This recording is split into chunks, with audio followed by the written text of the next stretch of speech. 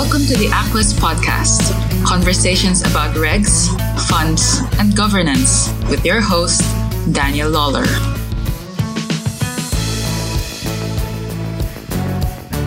This is the December 2018 edition, and for this episode, I'm joined by Pete Townsend of Norio Ventures and Des O'Donoghue from Fundrex as co-hosts. We chat about fintech, we talk about some of the companies that are operating in that sector, and we also discuss some of the developments, challenges and opportunities out there in the fintech space, particularly in Ireland. But I begin our chat by asking the two guys to introduce themselves, beginning with Des. My name's Des O'Donoghue. I'm one of the co-founders at Fundrex. We're based in Dublin, in business since 2013, and my background is in the operation side of investment management. And people probably know you, Des, from the YouTube videos. Yeah, we do a lot of YouTube. I kind of made a promise to myself I'd do one interview per week for 2018, and I think I've managed to do 56, so happy with that. Yeah, so there. Do you get stopped in the street? No, for other reasons, but yeah, no, not for the videos. Yeah, Pete. So yeah, Pete Townsend. How do I describe myself? It's really hard to do that. I have been in the financial services industry for about 23 years now at this stage. The last two as an advisor, consultant, podcaster, speaker, advisor. Did I say advisor? You said advisor. Yeah. So that's mostly advisor, right? But founded Norio Ventures 2 years ago with the intention of building an asset management, asset servicing consultancy. And then after the first few months of also doing that, but from the perspective of helping fintech, that the business has really become advising startups. And talk to me a little bit about the podcast. So you do that Money Never Sleeps podcast. Yep. Excellent podcast with Owen Fitzgerald. Yep. So Owen came to me in May of this year after he had been familiar with me from some of the 11FS podcasts that I had done earlier in the year. And Owen and I met a couple of years ago anyway, and just stayed in touch and got together for coffee here and there and had chats. And he kind of came to the conclusion that he wanted to launch a podcast. And he said, well, Pete, you're kind of coming out of the back end of what you did with 11FS. Can you give me a hand? And we're up to now nearly 30 episodes. I think we did just 29 last week over the course of the last 6 months. And Money Never Sleeps is a look inside the head of entrepreneurs to figure out what makes them do what they do. It's an excellent podcast. So thank you. I'd urge all of my own podcast listeners to check it out. And I'd urge all of my podcast listeners as well, or Owen and mine's podcast listeners, to download the Aquest Easy Listening Funds Industry podcast. Now, Pete, I have some shocking news for you. Okay? Yeah. About 2 weeks ago, I saw a brochure for a fintech conference, and I didn't see your name as either the speaker or host of the event. What's going on, Pete? You losing your touch? Well, yes, absolutely. No, I mean, I'm picky. I've become more picky over the last few months, and kind of realizing that when you're out there speaking at events, that is kind of worth 6 weeks worth of meetings, because you get to reach a good audience.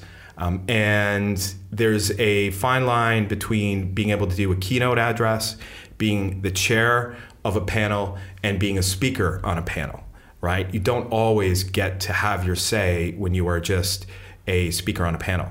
When you get up to 3-4 speakers, Des, as we've talked about, in the context of Adminovate, when you get beyond 4, sometimes you just have a person sitting there at the end that doesn't get to say too much. I've done, panels where it was myself and 2 others, where myself and one of the individuals just took over.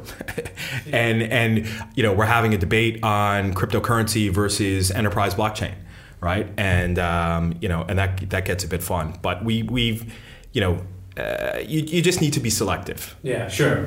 You do a lot, or certainly you go to a lot and speak a lot of conferences and that about distributed ledger technology and blockchain and that kind of stuff. Is that a big part of your day-to-day kind of work? Is that coming up? It is. What I'd say my eye-opening moment with blockchain was in 2014, where I just realized it was a thing.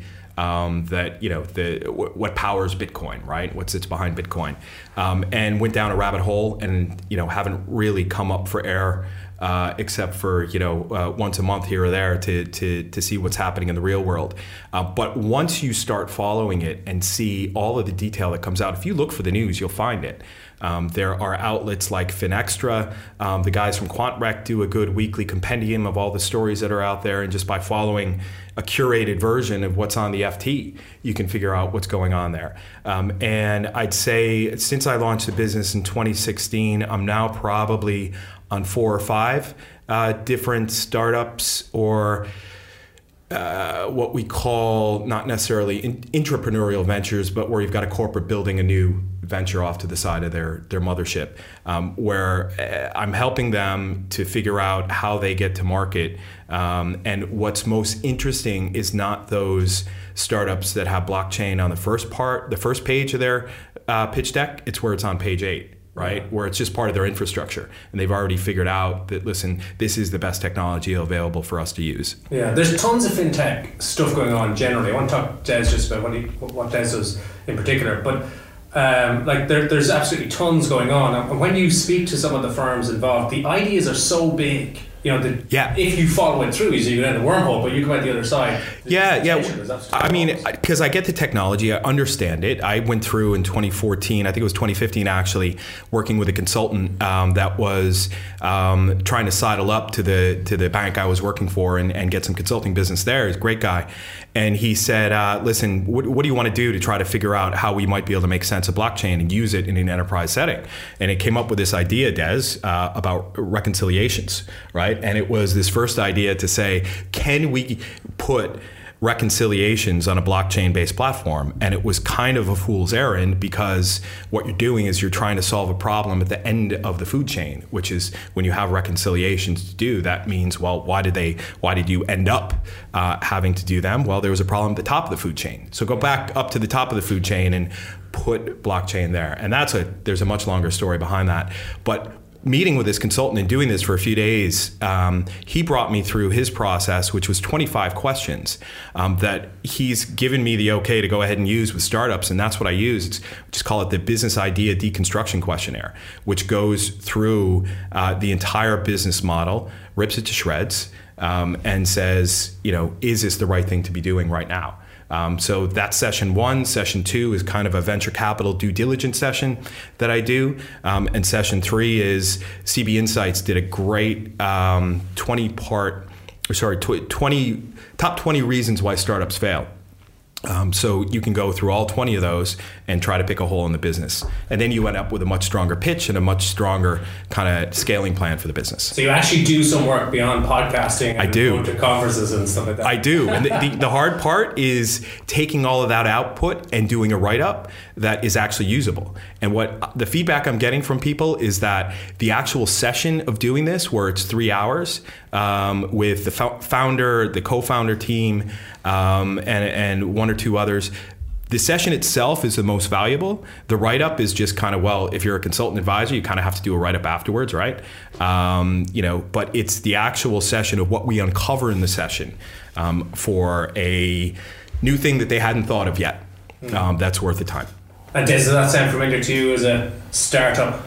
Yeah, I mean, our startup story is it was kind of by accident, to be honest with you. So there wasn't. I'd love to put up my hand and say, yeah, I'm somebody who wanted to have their own company or whatever. That really isn't what happened. What happened was we had an opportunity to build something really cool and really different, and a founding client to do it with. So ours is not like most.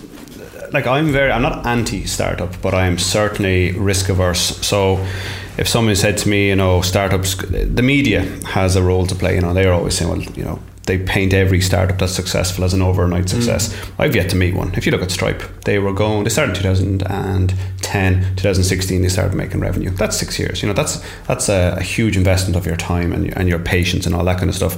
Fundrex was born out of a perfect storm where we had a client and we had a team that could build a product and get paid to do that. The mission of Fundrex originally was to get rid of Excel in the reconciliation process. That's it. Pete is he's very well versed on blockchain. and all that good stuff. Blockchain is definitely here. In what form it takes, I don't know. But what I would say is what we are trying to do at Fundrex is solve today's problems today.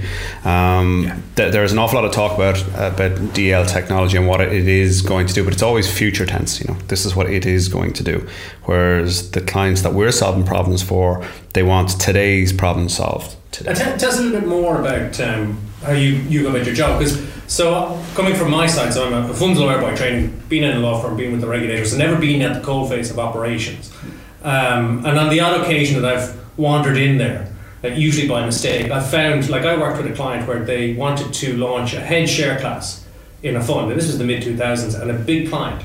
And they, because of their tech or operations, they actually set it up as a new fund rather than as a share class. And that really surprised me that even something that seemed pretty basic like that was so tricky.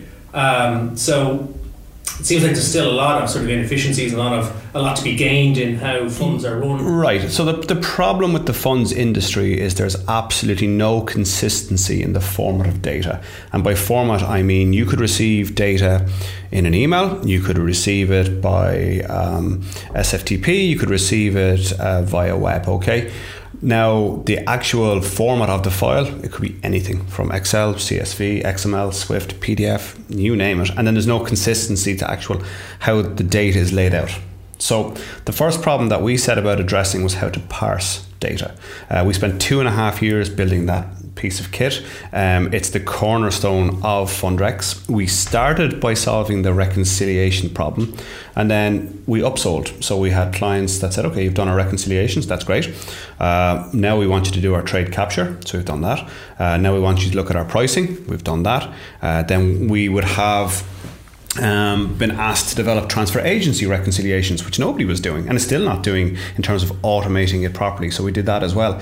The key to all of that is the ability to parse files, and we will have a big year in 2019. So Q1, we're launching a standalone module that will allow you to bring any file you want in any format that you receive, bring it in, manipulate it in whatever way you would manually do it, and send it on its merry way. That sounds like a simple thing, but it really is not. But it's the cornerstone as to why the investment funds industry, in my opinion, operationally speaking, is not at all efficient. Because most people hunt and gather information rather than just receiving it and it getting processed. And that's the piece we've solved. Yeah, really important point. That's your secret sauce. It is. Yeah, and this kind of plays back to an experience I had earlier in the year, where I set out with the crew from 11FS to take. Dan, are you familiar with 11FS? I am. I've heard of it. Yeah, I mean, what they do is, well, it's a long story, but in short, I spent about 6-7 months working with those guys, had a fantastic experience in the first half of this year. What we set out to do was to say to the wealth and asset management community, listen, let's take a look at your distribution model here. 60% of the funds that you sell go through institutional channels, right? To pension funds, to big charities, to endowments, to all those types of investors that are putting in 25 to 50 to 100 million at a time. 30% of your investments go through the wealth management channels. So those that are selling, 50 to 100K, maybe 10, 25K, depending upon the channel at a time. 10% goes through, you go direct. And how do you get a direct investment into a fund? Well, an investor goes to the website of the asset manager. They go to the little part of the website that says download PDF, and they get a subscription form that they then print out. Maybe if they're lucky, it's a PDF with forms in it where they can actually type in. They print it out, they fill it out, they put in their amount, they sign it, they scan it, they send it to the asset manager's administrator, and then they get their investment in for £1,000 or euro or dollars, whatever it is, right? What we tried to do was say to the asset managers, listen, there's a much bigger market here that you can attack. But their feedback was, well, that's just 10% of the market, right? That's 10% of my investor base. What's going to happen if I build this wonderful new distribution model, all automated, all digital? What's going to happen to my 60% coming through institutions and my 30% coming through wealth management, right? Am I going to start to cannibalize that? So they didn't want to do that. Long story short, what we figured out, Des, which is what you guys do, which is that there's still way too much money to be made the old way in the asset management industry. There's huge margins in asset management right now. Now, I know you spoke with Adrian Mulryan on your last podcast episode, and he talked about the margins in ETFs. The margins in the wider asset management, so active funds, 35 to 40%, right? Why are we going to mess with that? Right now, this day and age, the feedback coming from the wealth and asset management market was, let's not do that just yet, Pete. We have this wonderful, yes, look at your idea about distributing funds and doing it all digitally. Let's not go exactly that way yet. Let's come back to it. But surely somebody's going to hear this podcast, Pete, and they're going to go, their ears are going to prick up, and they're going to think, there's an opportunity there for somebody to there's a big opportunity, but in order to do that properly, you need things like what FundRex have built, right? With that parsing engine, to be able to get this data in from disparate sources, to be able to start making sense of it in the digital world, right? I think that the best way to do this isn't to try to go through a digital transformation of your main business, right? Where you bring in and spend $1 billion, $2 billion, $3 billion, like some of the big financial services providers are doing right now, on a massive, huge consulting project. This is, let's look at a new market, look at perhaps your 10%, what's a way to reach them, and build a new product off the side that's fully digital, and then eventually start moving over some of your existing business. Get a MVP going, make that work in the market, and then come back to it with your existing investor base and start moving them over. So what does MVP mean, Pete? Minimum viable product, or in baseball parlance, Des, I know you're a huge Red Sox fan. Massive. Yeah, most valuable player, right? It's day one startup lingo. So fintech then, for me, fintech is using technology in the financial services industry to make things more efficient or better. Pretty fair, isn't it? Yeah. I mean, for me, I always say cheaper, faster, better, right? Yeah. And there's fintech that is geared towards just that, right? Which is making the current processes that you run in financial services, making that more efficient, doing it cheaper, doing it better. So it sounds like there's tons of areas where operations are at the moment that could be improved through the use of technology, and there's loads of fintech companies out there that are looking at that. What kind of, other than yourselves, Des, what kind of other products and other firms are out there that are in this space? That there's I was going to say there's loads of them in Ireland. There's not really loads of them. They're laser focused. So regulatory fintech companies are very popular at the moment, and the reason they're so popular is because somebody has a big stick behind the companies and is saying you need to make sure you are compliant, and there's no way around that. The focus of a lot, like AQ Metrics, very good RegTech company, and they're just laser focused on the regulation side, and they have their ear to the ground. Interestingly, I was speaking with Geraldine Gibson, and she was saying that she's the CEO of AQ Metrics, and she was saying that regulations actually calmed down a bit now, and now it's just a question of bedding this stuff in. But one point I would want to make, Danny, is people think, well, if I go down the technology route, it's going to cost me a lot of money. There's not one client that we have that it's costing them more money to use us than what they were doing manually. Because what we do is we do a business case for all of our clients. They'll tell us what it's costing to do currently through people, and we will better that as best we can. So, but there's not one of our clients that it costs them more money to use us than to do it the manual way they were doing, because people are expensive. And presumably, when you're automating, you're removing some of the risky human error out of the system. Oh, massively so. Like it's ridiculous. I was talking to one prospect who told me they have the last Friday in every month they wear their worst pair of jeans into the office. This is no word of a lie. They print out all of this investor services paper. They get down on their hands and knees on the ground and they start ticking and bashing. Why do they get on their hands and knees on the ground? Because they need the space for all these PDFs that they're printing out to tick and bash one set of records against another. And I know you're laughing here going, that could not be the case. That is 100%. That probably is. You're probably not even joking. I am not even. I am absolutely not joking. I am not joking. Tell me this: do you have any interaction with regulators then, or? Not so much. No, not so much. We really don't. As a technology company, we're unregulated in that aspect. So we're a SaaS model, so software as a service. We give you the technology to do the work that you need to get done. But in terms of our conversations with regulators, they're few and far between. Yeah. What about you, Pete? I've kind of like, there's an intersection of fintech with what you call tech fin, right? So tech fin would be those technologies that will span across different industries, right? So cybersecurity, IoT, 5G, AI, machine learning, blockchain, distributed ledger technologies. I tend to look for those fintech propositions that are also leveraging emerging or cutting edge technology, right? And so that's kind of where I play, at least with the clients that I'm working with and the types of things that I'm passionate about. The latest energy seems to be going towards what we call security tokens. Okay, so I do this half-hour talk on how blockchain and distributed ledger technologies has evolved and what the potential impact could be in asset management. Des, like you're saying, what it could be, right? And what I do is I show these 12 different mainstream financial services players that are all leveraging it in some way, shape, or form, or building for it in some way, shape, or form today, across cryptocurrencies and trading those, across using blockchain at the enterprise level, distributed ledger technology at enterprise level.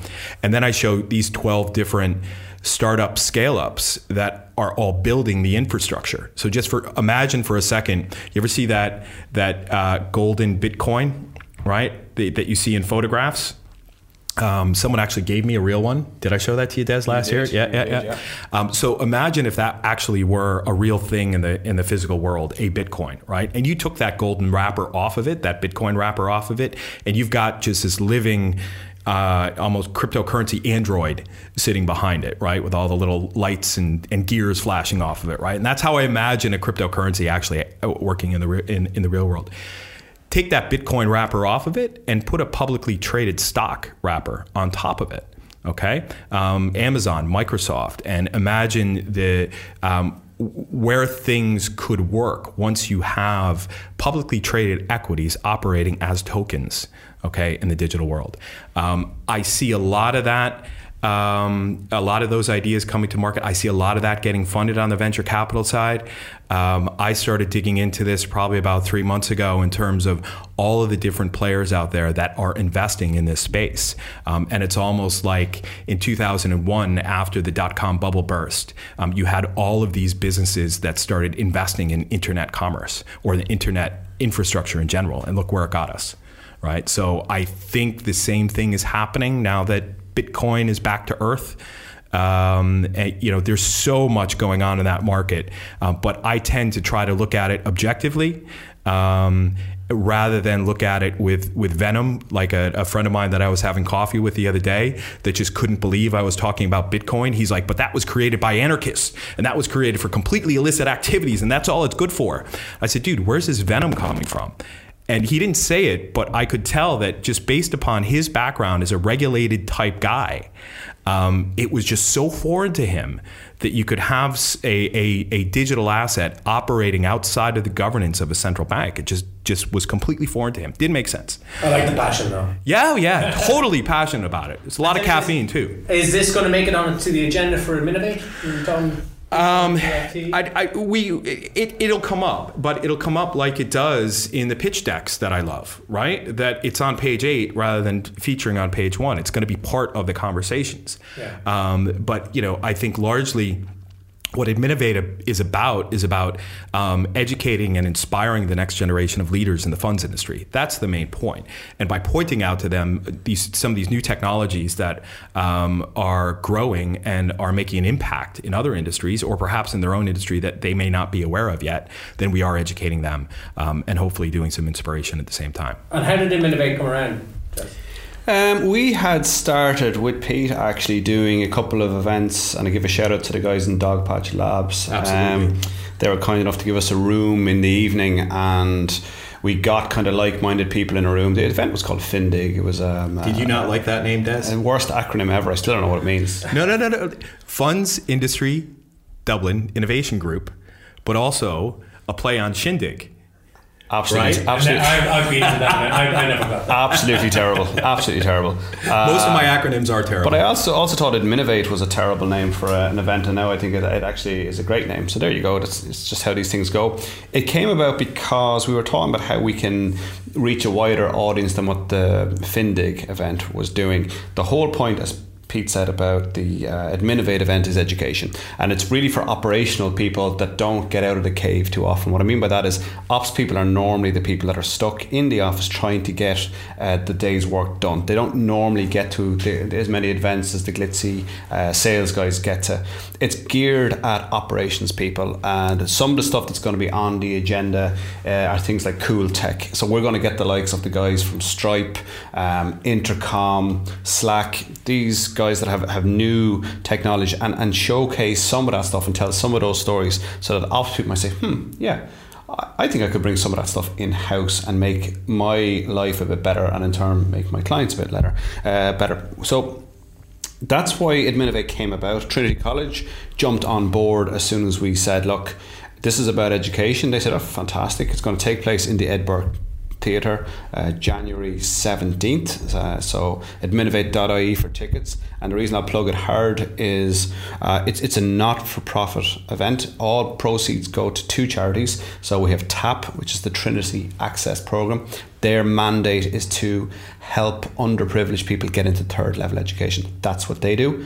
And the other charity is the funds industry charity Basis.point, who do a fantastic job at younger age children and trying to make sure that disadvantaged people have early access to education. Yeah, and I have to say, I have my ticket. I'm looking forward to the event. I think the idea of taking the ops people out of the office for a day and giving them a bit of time to do education it's important, because when you are down in the weeds and it can be hard to lift the head up and just understand the wider environment, understand why you do what you do, understand why it's important. Because as I said, when you're down in the weeds, you can just lose that in the day to day. Yeah. So for motivation, but also just to understand, as I said, the role in the world and why it's important, and what happens if things go wrong in terms of who loses out. I think that's terribly important. Yeah, you get people that well, I agree with you, and we've priced it accordingly. It is a not-for-profit event, and all the proceeds go to the charities, as I mentioned, but it's priced to encourage business owners to get their staff out of the office and down and see if they can learn something a little bit different. Get along to it. Who have you got speaking?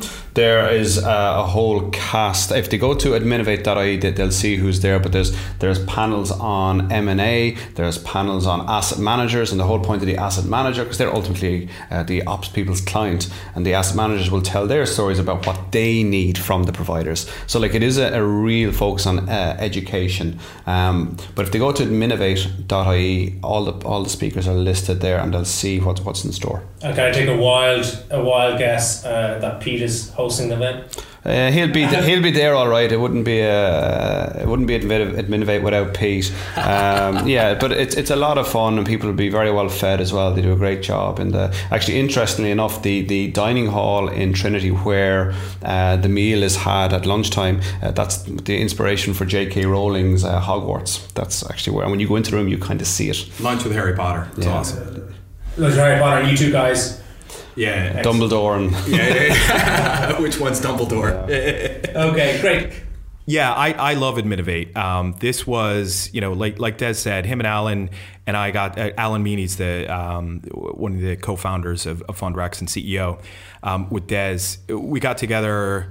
Would have been midway through 2017, was it? Yeah. And it was, how do we take Findig and turn it into a full day event and make it something that, one, I think, like Des is saying, is educational, is inspiring, but is actually a alternative type event, compared to the mainstream. Are people in jeans and stuff like that? Yeah, you wear whatever you want. And I'm the one man, wrecking ball to the whole wear a tie in financial services thing, right? I'm trying to get rid of that. I don't think it's necessary, but just because I got sick of wearing neckties. Anyway, that's not the point. The point is to say we've got, the 300 people we got to the event last year, which was unexpected for the first couple of weeks of January. But Des and I were at an event after we started doing a bit of this planning on this and getting it going. And I think we initially targeted September of 2017 to do it, then realized that if we wanted to do it at Trinity, that, well, you can't do it during the school year. So January is the right time to do that. But Des and I were at another event, both speaking on a panel that probably the ticket price was about 10 times that of Adminovate. And there might have been 40 people there. And we kind of felt like, listen, we can definitely do a better job, right? Getting the right type of people together just to give that different view on what's going on in the industry, and rather have it be this, whole sales-led type approach where everybody's, on stage talking about their product. Now, we do have a startup pitch competition specifically to open people's eyes for that, but it's not about the big corporate players coming and doing a big pitch. It's about sharing stories, about sharing experience, and opening people's eyes to what's going on out there. I absolutely don't mind at all flogging the hell out of this thing.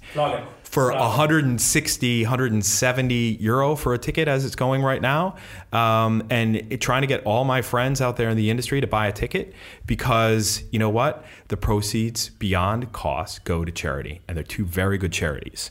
Right. Yeah, and for people that want to come to these things for the networking side, because that's part of the whole thing, there is the Adminovate big quiz, which is taking place that evening, and that is a perfect networking opportunity for people that aren't there to necessarily look at what's going on in the ops world. Yeah. How did you find? So this is the second year. So obviously, last year or 2018, this year was your first event. How did you find out? Was there a good buzz in the room? Was there good energy? The buzz was fantastic. By the time I had left the event and gone to the after party, I had 3 emails from sponsors that day saying that they were signing up there and then for 2019. Yeah, good. Yeah, I was wrecked at the end of the day.